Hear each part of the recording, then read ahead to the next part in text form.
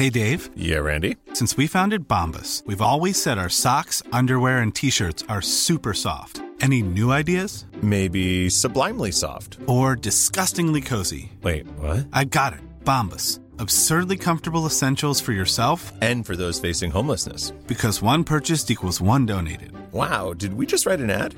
Yes. Bombas. Big comfort for everyone. Go to bombas.com/ACAST and use code ACAST for 20% off your first purchase.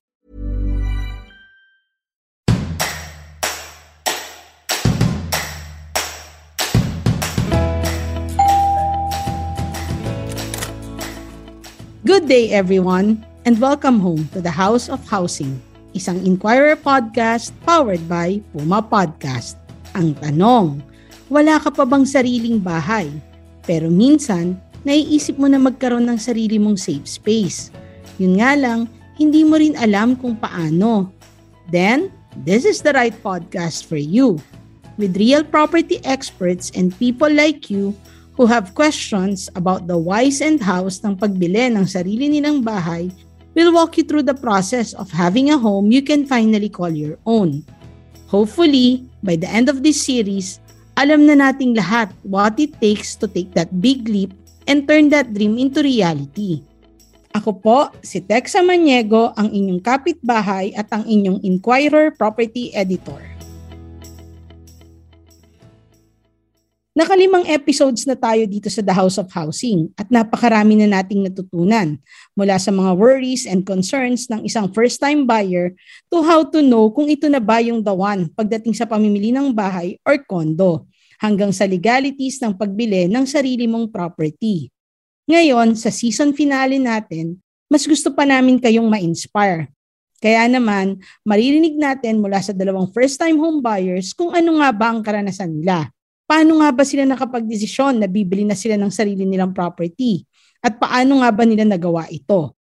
To cap off Season 1 of the House of Housing, let's listen to two millennials from different backgrounds and hear how they overcame the challenges in buying their first home. Let's hear from our first guest. Hello! Ako si Siege Tantenko, isang first-time homeowner. Kaka-move in ko lang noong December 2021. Congrats, Siege! I'm excited to hear your experience. And our second guest. Hi, I'm Josh. I'm 29 years old, also a first-time home buyer. Like Siege, kaka-move in ko lang din actually last November naman. May kita natin na talagang pabata ng pabata ang ating mga home buyers at homeowners, no? So our guests, Siege Tantenko and Josh Dalupang are here. Pero may bonus pa tayong returning guest. He is an expert who will help us kung mayroon pa tayong mga tanong tungkol sa pagbili natin ng tirahan. I'm Professor Eric Soriano. I used to be program director for real estate at the Ateneo Graduate School of Business. And I've been in the property sector since the mid-80s. And it's been my 36 years in the sector, helping a lot of home buyers and developers in the ASEAN region as a strategic advisor. Salamat sa pagbisitang muli, Prof. Eric. But I'll throw in my first question to Siege and Josh. Can you share a little bit of your housing setup bago kayo bumili ng sarili niyong space? Galing po kasi ako sa very middle class na family. Nung nagpakasal yung magulang ko, wala pa sila masyadong budget kasi late nang pumasok sa medical school yung tatay ko. Yung nanay ko naman nagtatrabaho sa simbahan, so wala talaga silang budget. So lumaki ako na nakikitira kami ng parents ko sa bahay ng lola ko. And hanggang sa late 20s ko, kahit nakaluwag na ng konti yung pamilya namin, nandun pa rin kami kasi kailangan naman ng mag-aalaga sa lola ko. Kahit yung parents ko, parang mid-50s na lang din sila nakapag-invest in property. For you, Josh, how was it like before ka nag-decide na, sige, I will invest? I used to live with my family sa Fairview, so medyo malayo siya from work. And then, 4 years ago, I shared a condo with a friend naman. So that's my living arrangement before. So, ayun, so based nga on experience, since yung family home namin malayo, alam mo yun, ang hirap pumunta sa work, ang hirap makipag-meet with other people. Prof. Eric, this is something that we see sa Filipino families, yung talagang magkakasama. And I think kaya rin early on, hindi agad natin naiisip na we need to buy our own safe space. Is this something that we can consider na medyo setback or hindrance? I think yung sinabi ni Sid, I can relate to that. Mostly middle income, pretty much comfortable yung life nila, went to good schools, tapos stayed with their parents or stayed with their grandparents. Wala masyadong hardship as far as, going through the day-to-day grind. So property buying or home buying or even investment is not really in the list. Mas nauuna yung sasakyan, mas nauuna yung konting enjoyment sa buhay. Yung kay Josh naman, Fairview, I used to live in Fairview also with my uncle. Fairview, dati, because I was studying sa UP. But when I started working in Makati, napakalayo na siya. So I had to look for a place of my own, apartment, so I can be independent, so to speak. No? Pero yung laundry ko, nandun pa rin. So madaming katulad nila, ni Josh at Sid, na nag-iisip, malapit-lapit na sila sa 30, kailangan ko na maghanap kasi the offerings are very tempting.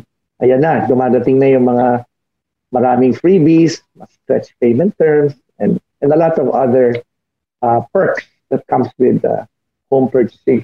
Narinig natin kay Prof na totoo yun eh. It's very convenient to just stay home, to stay with our families kasi nandun lahat eh. Let's face it, free rent, free laundry, free food, everything. So what made you say na sige bibili pa rin ako ng sarili kong bahay? Given yung comfort ha? Una po sa akin, pangarap ko talaga ever since na magkaroon ng sariling lugar. Kapag lumalaki ka sa bahay ng ibang tao, yung furniture mas matanda pa kesa sa akin. Yung kama ko, dating kama ng tita ko, ganon. Yung bookshelf ko, dating bookshelf ng tito ko. Yung mga medical books ng lola ko, nandun pa. Kaya pangarap ko talaga makaranas na makabili ako ng sarili kong furniture, ako pipili ng layout. As in, kahit napakaliit na bagay, parang pangarap siya sa akin na gusto ko may sarili akong ref. Tapos lahat ng laman ng ref, akin lang. Ang nakakatuwa naman po sa magulang ko, kahit sila yung nag-i-encourage sa akin na bata pa lang ako, kailangan galingan ko na mag-ipon, simulan ko ng mag-invest ng maaga, kasi gusto nga nila na maranasan ko yung independence na parang hindi nila na-experience nung late 20s to early 30s nila. Tsaka, nakikita ko din po kasi sa mga kaibigan ko kung paano sila nag-e-enjoy sa sarili nilang lugar. Nag-aral ako sa Ateneo and very common doon na yung mga magulang ng mga kaklase ko, meron na silang condo kung saan-saan. Kaya after graduation, move out na sila agad kasi ipapagamit lang ng parents, libre. Parang ibang level of comfort, yung papahiram lang sa'yo ng parents mo, yung condo nang wala lang, di ba? Wala naman kaming ganun. Kaya nung fresh grad ako, nung pinaplano ko yung buhay ko, iniisip ko na sana by 25, kaya ko nang mag-move out. But at the time, hindi ko pa iniisip yung pagbili kasi parang ang laki-laking, ang dami-daming zero. Hindi siya magkatrabaho kami dati ni Josh noon, ang entry-level sweldo natin. Ang entry-level sweldo namin noon, 19,000. Paano ka mag-iisip na bibili ka ng bahay, di ba? So, even then, I was underestimating how expensive it actually was because I thought at the time, basta umabot ako ng 30,000 monthly sweldo, maluwag na ako, pwede na ako mag-rent. Kasi siguro 15,000 ang rent, tapos siguro yung groceries ko 5, tapos siguro yung 10, pwede ko nang ipon. Parang ganun lang ako mag-isip as a fresh grad. And then lumaki ako, then I realized, joke lang, walang ibig sabihin ng 30,000. So, nung 27 na ako, unang seriously nakapag-isip to buy my first property. And kasabay noon, nasa mid-50s na rin yung magulang ko and nakaipon na rin sila. And finally, nag-iisip na sila to buy their first property. So, buying property became a family decision for the three of us. So, ang usapan, sila sa costs ng property, ako naman sa costs ng renovation, ng interior, ng appliances, at nakapangalan sa akin yung unit. Pero I pay rent sa kanila every month. So para siyang rent to own na tinulungan nila akong bumili. pero I'm paying them back. Tapos at the same time, yung kinikita nila from the rent that I pay them, nakakatulong yun sa retirement nila. So ano siya, parang ang galing. Natutuwa ako sa parents ko, ang galing nila magplano ng gano'n. The second thing naman po is nag-invest din ako sa sarili kong unit. Studio unit din siya na ako lang ang nagbabayad. And ang bala ko po doon ay for investment na ipaparent ko sa iba. And then ang gagawin ko ay yung rent na nakukuha ko mula doon sa property ko, yun ang ipapambayad ko sa rent ko sa yung isa pa. So parang may paikot-ikot na strategy. And yung kwento naman po dun sa second unit, yung studio unit na ako talaga, matagal ko din po yung pinag-isipan kasi hindi ko alam kung ang bibilhin ko ay one bedroom or studio. Kasi ang pangarap ko talaga, sabi ko, kung magkakapamilya ako, hindi naman ako pwede mag-studio. Kailangan one bedroom or two bedroom. Pero hindi ko naman afford. And ano yun medyo masalimuot kasi parang pinag-iipunan ko yon. And then iniisip ko, yung jowa ko at the time, magsasanib puwersa kami at bibili kami ng unit pag nag-settle down kami. Tapos nag-break po kami. Yan ang I think kailangan natin mag-devote ng isa pang episode for that. Kasi marami rin akong kilala na yun, actually naka-invest na sila and then naghiwalay. Oo. So, parang hindi nila ngayon. Mas madali pa nilang na-divide yung ibang assets nila. Actually, yung dogs nga nila, pinamigay sa mga kaibigan. Ang hindi nila masettle ngayon yung condo unit nila. Oh, so, no. Hindi naman po kami umabot sa puntong bumili na. Pero parang kanya-kanyang ipon. Tapos sabi namin, pag nag-settle down kami, i-joint namin. Tapos makakabili kami kung saan kami titira. Yun lang, hindi natuloy. So sabi ko sa tatay ko, paano ba yan? Gusto ko bumili ng 2-bedroom. Wala naman akong perang mag-isa para mag 2-bedroom. Sabi ng tatay ko sa akin, mag-invest ka pa rin para sa'yo, para meron ka pa ring investment, para meron ka pa ring property. Wala namang masama kahit hindi yan yung forever home mo. Ang mahalaga, meron ka ng property for yourself, for your future. Kung ipaparent mo yan o gagamitin mo or ibebenta mo one day, basta bumili ka na. So, parang 1 month after my breakup, bumili na ako ng condo. And so, ayun. Revenge shopping yata ang tawag dyan. Revenge. Oo nga po. Revenge. Revenge property. Hindi, pero yung parents ko, sabi nila, isa yun sa itong time of our life. Isa to sa pinaka-proud sila at pinaka-masaya. Kasi nung panahong ka-age ko sila, wala silang ipon, wala silang property.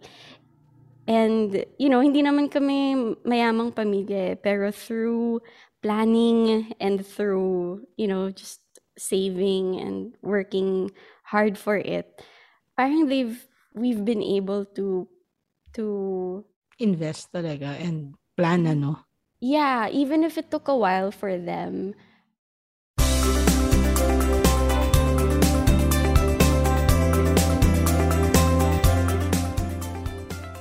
Yun pala yung naging inspirasyon ni Siege, kaya siya nagsimulang maghanda para makabili ng sarili niyang space. Nakakabilib na at such a young age, you already have 2 properties under your name.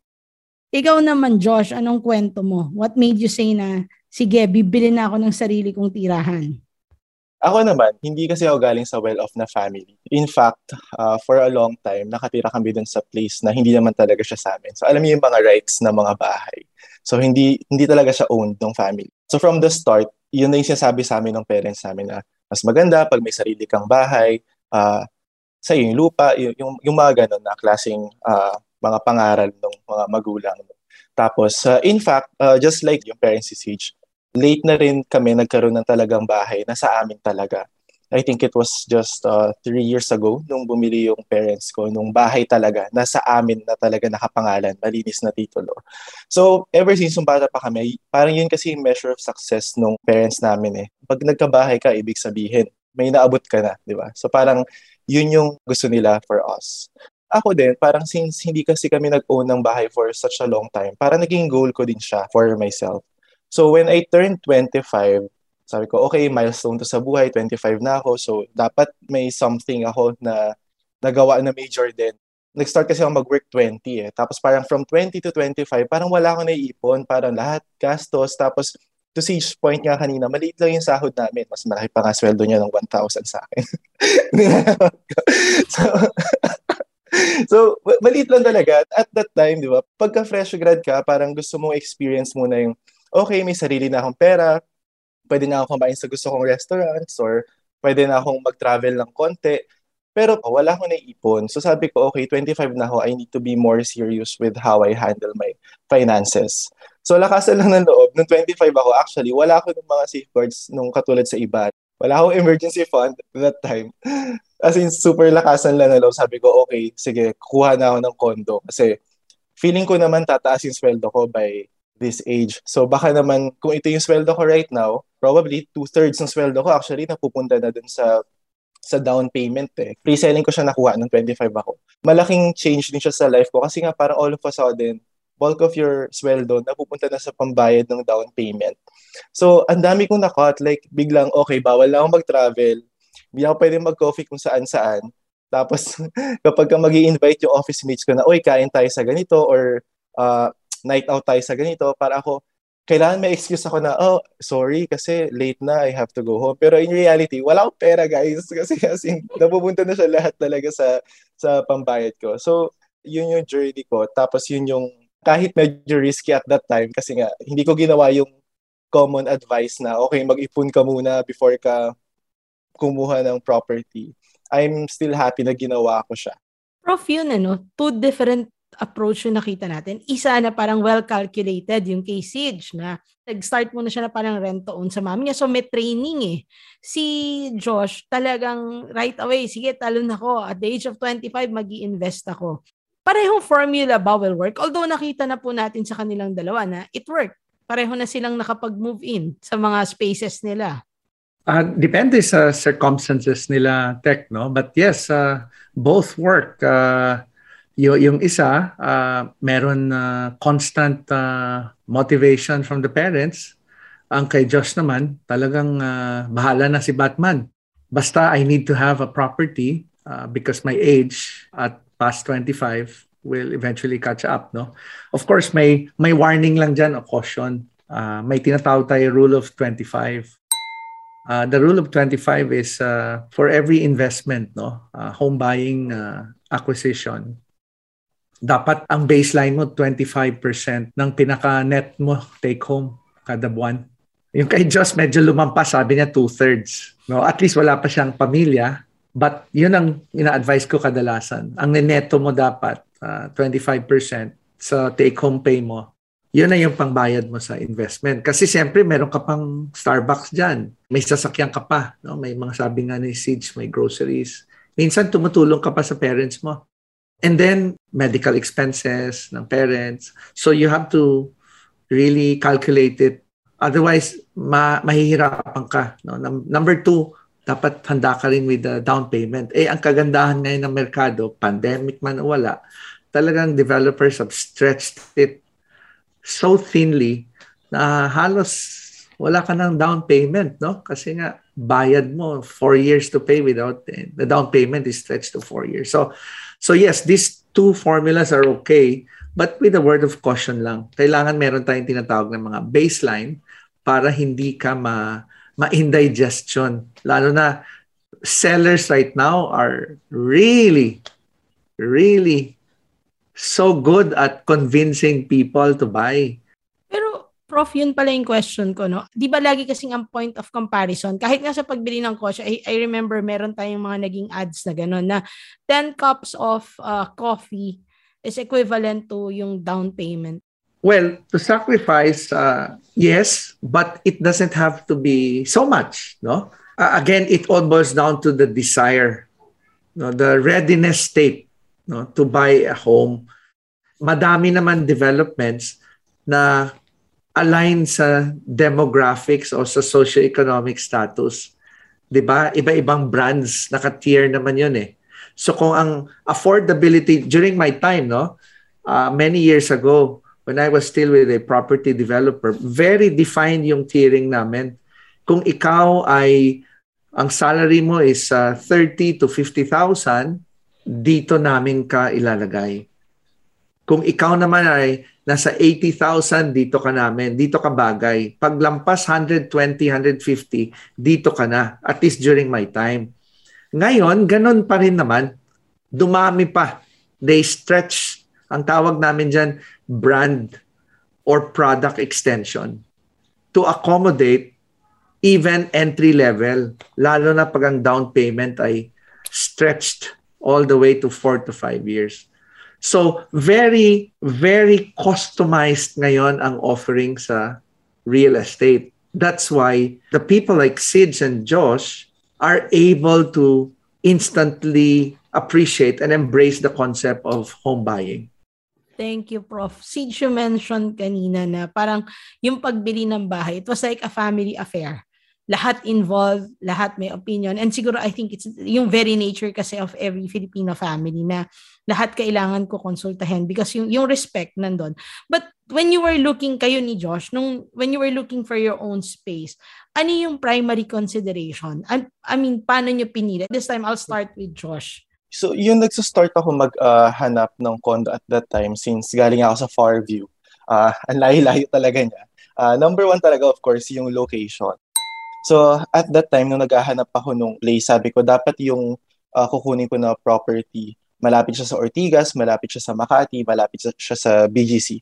Para kahit saan ako mag-work, madali siyang uwian, kumbaga. Parang hindi ko kailangan ng kotse, madali lang mag-public transport or, I don't know, in the future, baka walking distance pa nga yung maging work, diba? So, number one talaga for me is yung location and of course, the community dun sa location na yon. Few walks lang siya sa MRT eh.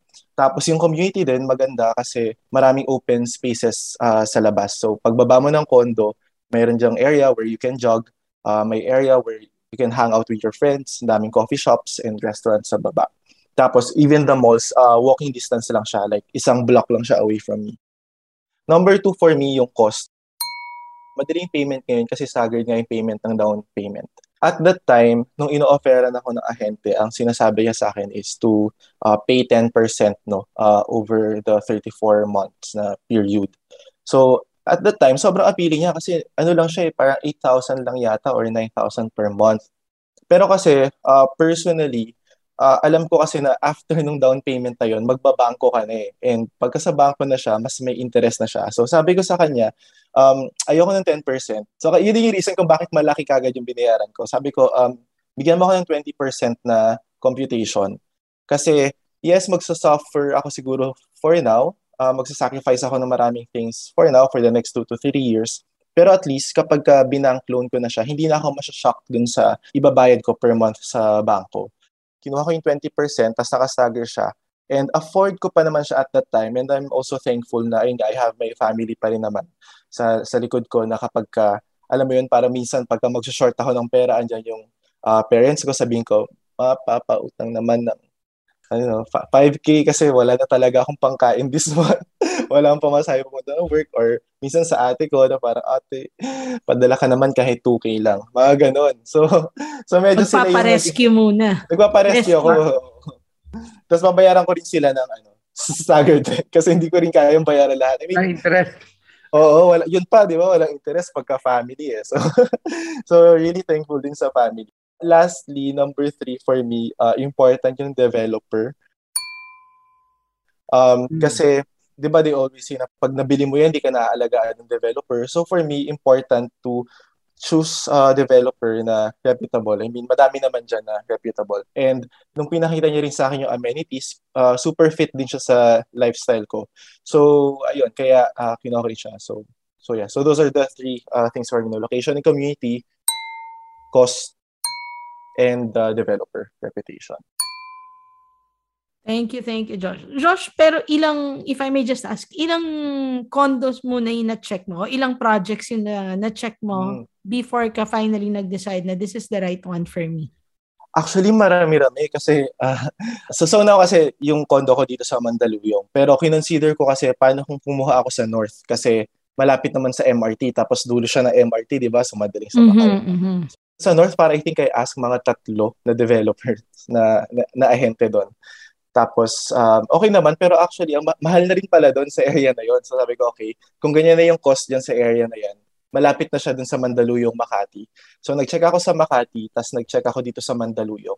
Tapos yung nakita ko na middle ground for both, di ba? So meron ako North, may Mandaluyong, and then may Makati. Sabi ko, okay, pinaka-affordable and pinaka-convenient for me yung Mandaluyong. So parang at that time, siya yung pinaka-practical na choice for me. Thank you. Sige, ikaw, same ba yung considerations nung bumibili ka na or nung namimili ka na? Same po. Ang tinitingnan ko ay presyo, pwesto, tsaka developer. So, sa presyo, yun, syempre, maganda sana kung may pang 1 bedroom, 2 bedroom ako. Pero ayoko kasi magbayad ng loan na pagkatagal-tagal sa bangko. Kasi iniisip ko kung kunwari, 10 years from now, paano kung may anak ako na magsisimula na sa whatever niya, di ba? So, better for me, mas strategic sa tingin ko na bumili ng studio condo na alam kong mababayaran ko in a short amount of time para pagpasok ko into that next stage of life, I'm free to make another investment that is more aligned with ano yung needs ko at that stage of my life. Pangalawa, yung pwesto. So, yung tinitirhan kong condo ngayon ay nasa Vertis North. Pinili namin siya kasi walkable siya sa MRT at sa subway na ginagawa. Malapit siya sa mall. Malapit din siya kahit papano sa parents ko kasi taga Project 8 sila. Tsaka bago pa lang kasi yung area. So iniisip ko habang nade-develop siya over time, tataas yung value and hindi ako makakakuha ng condo at this price in this location in the future. Yung isa namang condo na for investment, kinuha ko sa Katipunan kasi ang bala ko po ay parent sa mga students. So yun, location talaga yung factor doon. And then, yung developer, gusto ko ng track record sa developer, same as Josh, kasi, di ba lahat naman ng condo sa simula, pag tiningnan mo yung brochure, maganda tingnan. Pero, after 10 years, kapag nag-start ng magkaroon ng problem sa facilities, yung developer ba na to, magaling sila mag-admin, maganda ba yung sistema nila for like trash disposal. Halimbawa, dati kasi nakita ko sa friends ko, para magtapon ng basura, kailangan pa nila mag-elevator, tapos pupunta silang basement, tapos ilalagay nila yung basura nila sa malaking dumpster. Tapos parang ayoko atang gawin yon, no? So, gusto ko na, parang ang liit na bagay. Pero gusto ko na yung condo ko, meron lang siyang trash chute. Pupunta ako sa isang trash room at magbabagsak lang ako ng basura sa isang butas. It's those little things nga, no? Yun nga precisely yung dahilan kung bakit ka maghahanap. Kasi ultimately, you want comfort and convenience. Hindi tayo mag-i-invest sa isang bagay na hindi naman tayo magiging masaya. Pero, Prof, apart from the 3 criteria na nabanggit nila, ano pa po kaya yung dapat i-consider ng first-time buyer bago maglabas ng pera? Ang pinaka-critical for a target market like Sid and Josh would always be, oftentimes sellers would really hard sell, no? And when they hard sell, they don't really show many other factors. So kung bagong buyer ka, wow, 7,000-8,000 a month lang ang amortization ko. Tapos hindi nila sinasabi minsan yung closing costs. Yung mga extra costs, hindi nila sinasabi yung kailangan mo na financial capability mo ay importante sa mga bangko.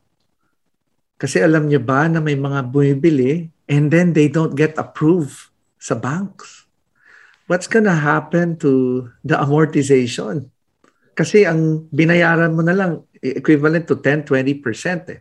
Anong mangyayari doon sa balance mo na 80%, which is the biggest one? Alam naman, punta ka sa loan shark, punta ka uli sa kapatid, sa mga parents, malaki-laki yan, 80%, hindi biro yan, one time yan, due and demandable. Hindi sinasabi kadalasan ng sellers. No? Yung iba naman, papangakuan ng property, tapos may access pala, may mga bayad along the way. Kung may sasakyan ka, parking. Napakamahal ng parking. I just asked one recently, parking is already 2 million in one area. Pero ang sabi sa akin, pwede naman yan, sir, interest-free. Wow, kailan ka matatapos ng bayad ng interest-free na yan kung 5,000 a month? maraming mga hidden issues na for first-time home buyers ay out of emotion, hindi nila objectively nakikita lahat yon. Ang pinakamatindi yung pag hindi sila pumasa sa bank financing kasi naghihigpit. May fear kasi, baka mawala ka ng trabaho, hindi ka na makapagbayad. So dapat, the first-time home buyer must look at it from an entire picture with a checklist of items. That's why we always ask, are you serious? Tama si Sage, may support. Tama rin si Josh, pwede siya makatakbo doon sa kapatid niya. But ultimately, it all boils down to you and your seller, full disclosure lahat yon.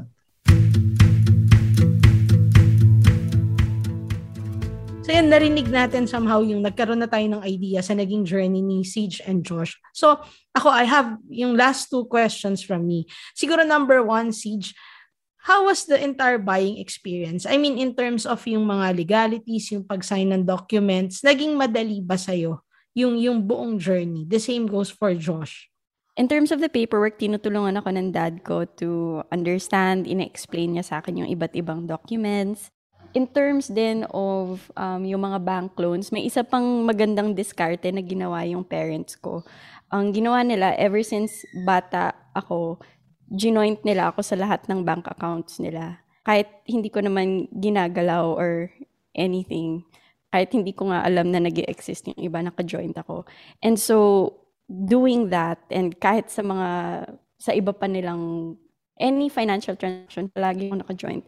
And in doing so, they're able to talk to the bank and we get good terms on loans for me. Because parang ang ganda na nung track record sa bank na dinala nila ako with that. Yung dad ko nga actually hindi siya lawyer, ophthalmologist siya. Pero I think madiskarte lang talaga yung tatay ko.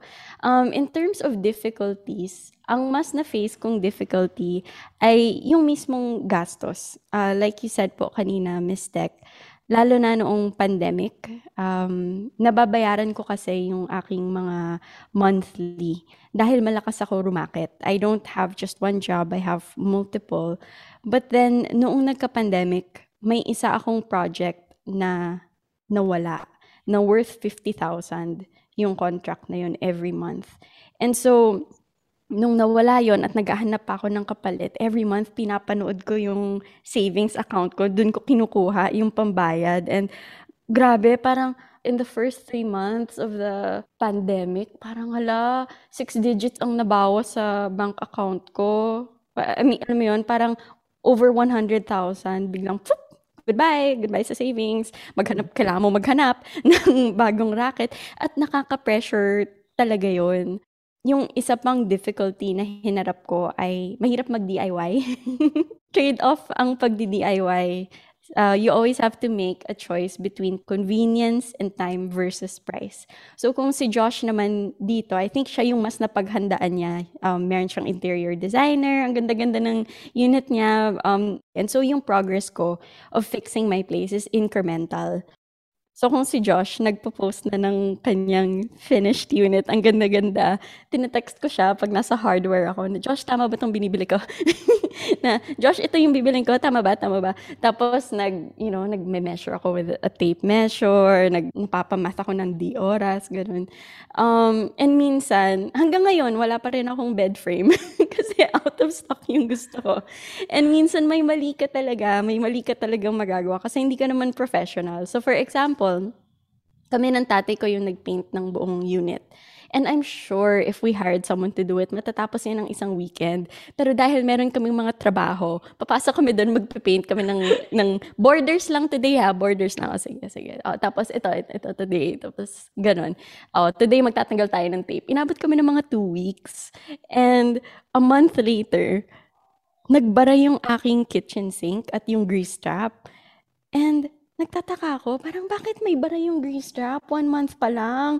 Nanonood ako sa YouTube. Anong gagawin ko? Bakit ito nangyari? Lahat ng mga kaibigan ko, kahit si Josh, sinasabi, anong problema mo? Bakit barado na yung grease trap mo? Pala, Nangyari yun kasi hinugasan namin yung paint brushes Brush. dun sa kitchen sink at yung paint sludge ay nagbara doon sa grease trap. So, hindi ko naman alam yun. Kaya, pag DIY, meron ka talagang magagawang mali at learning curve talaga siya. Yun. I remember guest natin si Architect Vit and si Prof. Ramos. No? Sinabi niya na may mga ilang bagay na pwede mong i-DIY but ultimately, kaya nga sila nandyan, dapat talaga aralin din no? Na alin yung pang DIY, alin yung pang professional na services. Baka kasi in the end, we'll end up spending more pala. So parang problema agad. So yun, Josh, sa'yo, how would you describe the overall experience from the signing of the documents to the turnover of the units? Yung sa akin, siguro thankful na lang din ako kasi like Siege, makulit din kasi yung parents ko. So, ang dami din nilang titignan. So, medyo namana ko siya. So, nung signing din, wala rin akong law background or kahit father ko wala. Nung nagsasign na ako, as in, sobrang binabasa ko siya lahat. Tapos, lahat ng tanong ko, itatanong ko talaga siya dun sa ahente. Hanggat hindi niya ako nasasagot, hindi ako magsasign. Pagdating sa bank, actually, I think doon ako medyo nag-spend ng mas mahabang time. Kasi, ang sabi kasi sa akin, parang kapag ito turn over na yung unit mo, dapat 3 months before, mag-start ka na mag-prepare. So ako noon, siguro mga 3 to 4 months before nga siya i-turn over, nag-start na ako magtingin-tingin. Tapos at that time, almost the same lang yung mga interest rates na binibigay nila. Pero I think yung kakulitan ko din, medyo may narating siya. Kasi ang ginawa ko doon, para nagtanong ako sa isang bank na hindi major player, tapos nagtanong ako sa major player na bank kung ano yung interest rate. Tapos, kinumpare ko. So, syempre, yung hindi major player, medyo mas mababa siya ng konti. Like, mababa siya ng 0.05%, mga ganun. Pero kasi if you're going to take out a loan na in million siya, syempre malaking amount na rin yun, di ba? So, para sa akin, parang, ay, kahit X% lang yan, big deal yan. So, ang ginawa ko nun, nagpa-email ako dun sa hindi major na bank. Sabi ko, email nyo sa akin yung quotation nyo, tsaka yung interest rate na ino-offer nyo. Tapos, i-review ko. Pero actually, ang ginawa ko nun, i-review ko siya, tapos binash ko against dun sa offer ng major bank. Tapos, pinunta ko yung major bank. Sabi ko, ito yung offer sa akin ni Bank X. Matatapatan nyo ba? Kasi kung matatapatan nyo, sige, i-consider ko yung offer nyo sa akin. Tapos, ang ending, binawasan ni major bank yung interest rate ng 0.15%. Malaki na rin yun. I mean, in the long run. So, medyo matrabaho siya kasi of course you have to ask, tapos mag-submit ka na requirements kay Bank X, kay Bank Y, kay Bank Z, 'di ba? Para ma-process nila tsaka ma-check nila kung qualified ka ba na mag-loan sa kanila bago kanila bigyan ng quotation. So, medyo matrabaho siya, pero I think worth it naman yung ganun na nahirap na makipag-usap sa iba't ibang banks. Tapos I think nakatulong din nun kasi yung major bank nga na kung saan ako nag-take out ng loan, yung branch niya kasi nandun na sa baba ng office namin. So parang from time to time pupunta ako doon, kukulitin ko yung branch na parang, sige na, bigyan nyo na kasi sa akin yung ganitong interest rate para tapos na. Tapos parang, I think at that time, para lang ma-assure ko sila na loyal customer ako, kumuha pa ako ng insurance dun sa kanila. Para, sige, kukuha pa ako ng insurance kasi ganun ako ka-loyal sa banko nyo eh. So, other things naman na ginawa ko, ayun, as Siege mentioned, yung sa fit out naman. Initially, actually, yung plan ko, DIY lang din. So, ang ginawa ko, nag-Excel sheet ako, kinompute ko lahat ng kailangan kong bilhin kung magdi-DIY ako. Tapos, nung nakuha ko na yung final cost niya, sabi ko, okay, it's a lot cheaper than hiring an interior designer na magmamanage. Pero at the time kasi, since pandemic, nga nung tinurn over siya, parang inisip ko medyo hassle din for me if ako yung magdi-DIY, tapos lahat ng gate passes ako yung mag-aasikaso, lahat workers permit ako yung mag-aasikaso. So sabi ko, baka naman kaya kong ipa-interior designer kasi meron naman akong peg in mind din na ito yung gusto kong maging look and feel ng unit. So ayun din, same ang ginawa ko, nag-shop around rin ako ng mga interior designers. Ang dami ko rin nakausap and I'm sure sobrang kulit na sila sa akin kasi I think I talked to like 6 to 7 interior designers. Kasi nga, naghahanap ako ng mura eh. Kasi, syempre, at the end of the day, malaking amount pa rin kasi ilalabas mo eh. Tapos, finally, nung meron ako nakita na designer, tapos nakita ko yung design niya, sabi ko, ito, medyo align siya sa gusto kong look and feel. Tapos nung nakausap ko siya, sabi ko, kasi 25 square meters yung sa akin eh. Sabi ko, alam ko na kapag 25 square meters, ganito yung charge ng mga designers. I can't afford that. Ito lang yung budget ko. Kaya mo ba na mag-work around this budget?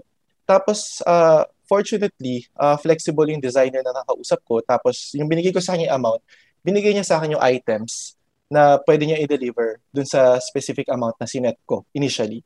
Tapos, ayun. So, siguro ang naging challenge na lang habang ginagawa yung condo. Syempre, parang nakikita mo, uy, gumaganda na siya. Tapos, parang may isip mo, paano kaya kung dagdagan natin ito? Paano kaya kung bilhin natin to? So, lumulobo na lumulobo yung cost. So, yun yung, I think, mga naging challenge lang. Pero, fortunately, this time, I think, as compared to when I got this nung pre-selling, medyo mas prepared naman ako financially. So, sabi ko, sige, I'll just ask a professional to do it for me. So, happy naman with the result, no? Ito, last question na talaga. Ano yung message natin for those people na nangangarap or yung sabihin na natin 50-50, decided na 50% I'll go for a home investment, kaya lang kulang pa or baka hindi pa enough? Recently, meron akong kaibigan na nagkwento sa akin. Gusto niya kasi mag-move out. And nung sinabi niya sa parents niya, pinagalitan siya kasi ba't ka nagsasayang ng pera?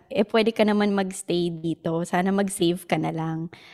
Sabi ko sa kanya, oo, may gastos talaga yung pag-move out. May gastos talaga yung pagkuha ng sarili mong pwesto. Pero hindi siya sayang. Kasi mas makikilala mo sarili mo, mas lalakas ka bilang tao, mas magiging independent ka. And it's always good to work towards your own property. Kung middle class ka or working class ka, this represents the next level of financial empowerment for you. It's not just a place for you to live in, it's an asset for your future.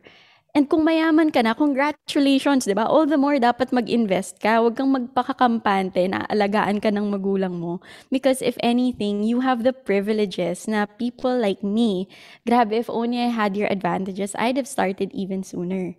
So do it for yourself. Do it for your future. Just make sure na alam mo na pinapasukan mo. Make sure na hindi ka lang impulse decision, kundi pinag-isipan mo talaga yung responsibility and yung commitment na pinapasok mo. Kasi wala namang responsibility na madali. Hindi ka pwede pumasok dito thinking, oh, kaya ko naman yung down payment, go na tayo, di ba? You have to prepare yourself for the other gastos that will come your way. Whether it's small things like, oh, you need to buy like detergent and stuff. So, ito tip ni Josh sa akin to. Kung may friend ka na nagmo-move in, wag mong i-housewarming gift sa kanila ang wine. Bigyan mo sila ng toilet paper at all-purpose cleaner at detergent. Thank you po. True. If I may just share, no, ako din yung unang investment ko, lahat nung gamit na nandun, donation. So, yun. And tama si Siege. Please, yung sa mga listeners po, wag ng wine. Mas kailangan tama sila. Either plato yan, kaserola, yung mga panggamit po sa bahay. Kasi yung wine, sa tingin ko, hindi na kailangan uminom. Malalasing na dun sa pagko-compute ng mga kailangang i-prepare monthly. Josh? Of course, number one, makinig kay Prof na mag-prepare kayo. I think sinuwerte lang din ako na kahit nag-dive ako nang wala akong any emergency fund or whatever or savings na pwedeng pagkuhaan. I think swerte lang din ako kasi nga I still have my family na nagsusupport sa akin. No? I mean, if kulangin man ako ng pambayad, may tatakbuhan ako. May ganun akong pwedeng puntahan. Pero ayun nga, katulad ng sabi ni Prof, no, yung 25%, let's do that. And if meron na kayo noon, do it as soon as you can. Kasi if you think ang mahal na niya ngayon, just imagine 2 to 3 years from now kung magkano na siya. Itong unit ko actually, when I got this, namamahala na ako at that time. Pero nung nakita ko yung current price niya ngayon, malapit na siyang magdoble. So, in a span of 4 years, ganun kabilis mag-appreciate yung value. So, do it as soon as you can kung kaya na talaga. So yun, and I also agree with Siege, no, na once you get your own place kasi, mas makikilala mo na talaga yung sarili mo kasi mas makaka-explore ka ng maraming things like, I don't know, like pwede ka makahanap ng mga bagong hobbies, pwede mong, mas may control ka sa time mo. So better din yung quality of life mo. And lastly, don't be afraid to ask. Okay lang maging makulit kasi at the end of the day, pera yan eh. It's a big purchase, no, yung bahay. So, go lang, magtanong kayo sa lahat ng bangko, sa lahat ng ahente, tapos i-compare nyo sila. So, huwag kayong mahihiya and huwag nyo i-feel na parang makukulitan sila sa inyo kasi at the end of the day, I think trained rin naman sila to handle clients like us na wala pa talaga, clueless pa talaga tayo. So, talaga makulit tayo at matanong tayo. And try to negotiate everything like from the customized furniture to the interest rates. Kasi pag nabawasan mo siya ng konti, pagka nakuha mo yung total nun, malaking savings din siya in the long run. Thank you, Josh. Prof, reminder sa ating mga nagpaplano. Those are wonderful and remarkable answers that our home buyers, I think they've become experts already and they're in the best position to advise. I guess my last the two parting shot lang is, number one, to dovetail on what C said, during the pandemic, ang daming tinamaan, no? So you must always have an emergency fund. May buffer ka dapat because you're amortizing and you cannot afford to compromise your credit worthiness, be it sa developer or sa mga bangko. So that emergency fund, that buffer fund that will last for a few months is important until you are able to bounce back or recover. Number two, and this is again another so-called buyer's beware thing, no? Sometimes at the point of excitement, na iti-turn over niya yung unit sa'yo. Iba dun sa picture. Kasi that is the last time you will ever see your seller. That is the last time you will ever see smiling and pleasing personality sa developer. Kasi the moment na pumayag kayo sa turnover, ang magti-take over na yung property administrator. Wala na si seller dyan. Nakuha na niya yung commissions niya.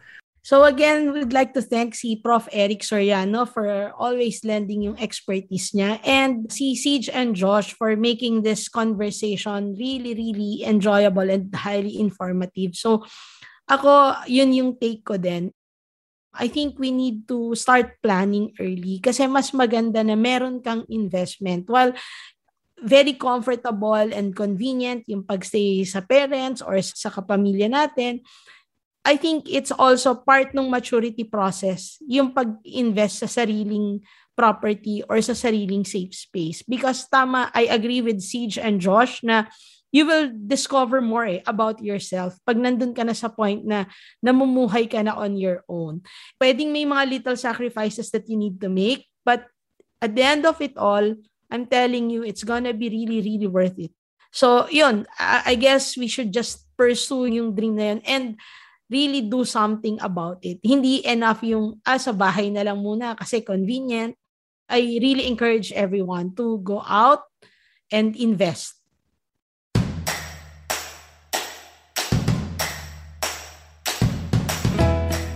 And that was the season finale of the House of Housing. Thanks again to our guests, Siege Tantenko, Josh Dalupang, and Prof. Eric Soriano. Maraming salamat rin sa Puma Podcast team, Faith Navarro, our producer, and Mark Casillan, our editor. And thank you again for listening to our show. Again, ako ang inyong host at kapitbahay, Tex Samaniego, editor ng Inquirer Property Section. If you found this useful, please share it with a friend whom you think it can help too. Baka may kakilala kang nag-iisip ng bumili ng sarili niyang property. I-follow nyo lang ang The House of Housing, an Inquirer podcast powered by Puma Podcast. Available on Spotify, Apple Podcasts, o kung saan man kayo nakikinig. If you want to know more content about property investment, tips on how to choose the right home, understand the hows and whys of home buying, or just simply learn about the latest trends, please follow the Inquirer Property Facebook page and join our Inquirer Viber family by adding our Inquirer stickers. Hanggang sa susunod na pagbisita!